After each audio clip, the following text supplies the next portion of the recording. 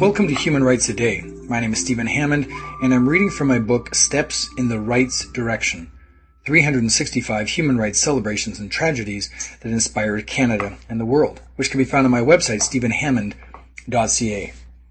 On February the 20th, 1808, Canada's first Jewish legislator, Ezekiel Hart, was denied his seat. Imagine gaining a seat in which you are never allowed to sit. Ezekiel Hart, Canada's first Jewish legislature, encountered precisely that situation.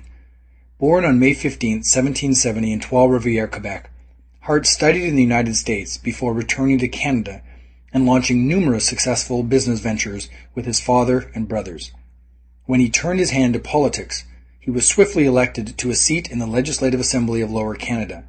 There, he was to represent Trois-Rivières in a by-election in 1807. But at the beginning of his first session on January 29, 1808, Hart, as per Jewish custom, took his oath on the Old Testament with his head covered. His political opponents claimed this invalidated Hart and passed a Legislative Assembly resolution on February 20, 1808, to deny the rookie Jewish legislator his seat.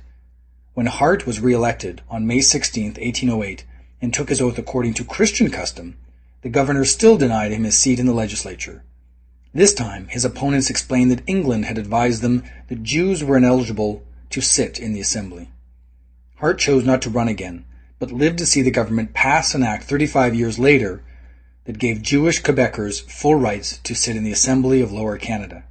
He died on September 16, 1843. That was February the 20th, 1808. If you'd like to hear a human rights story each day, be sure to click on the subscribe button. I'll tell you another story tomorrow, and for more information on human rights, go to my website, stephenhammond.ca.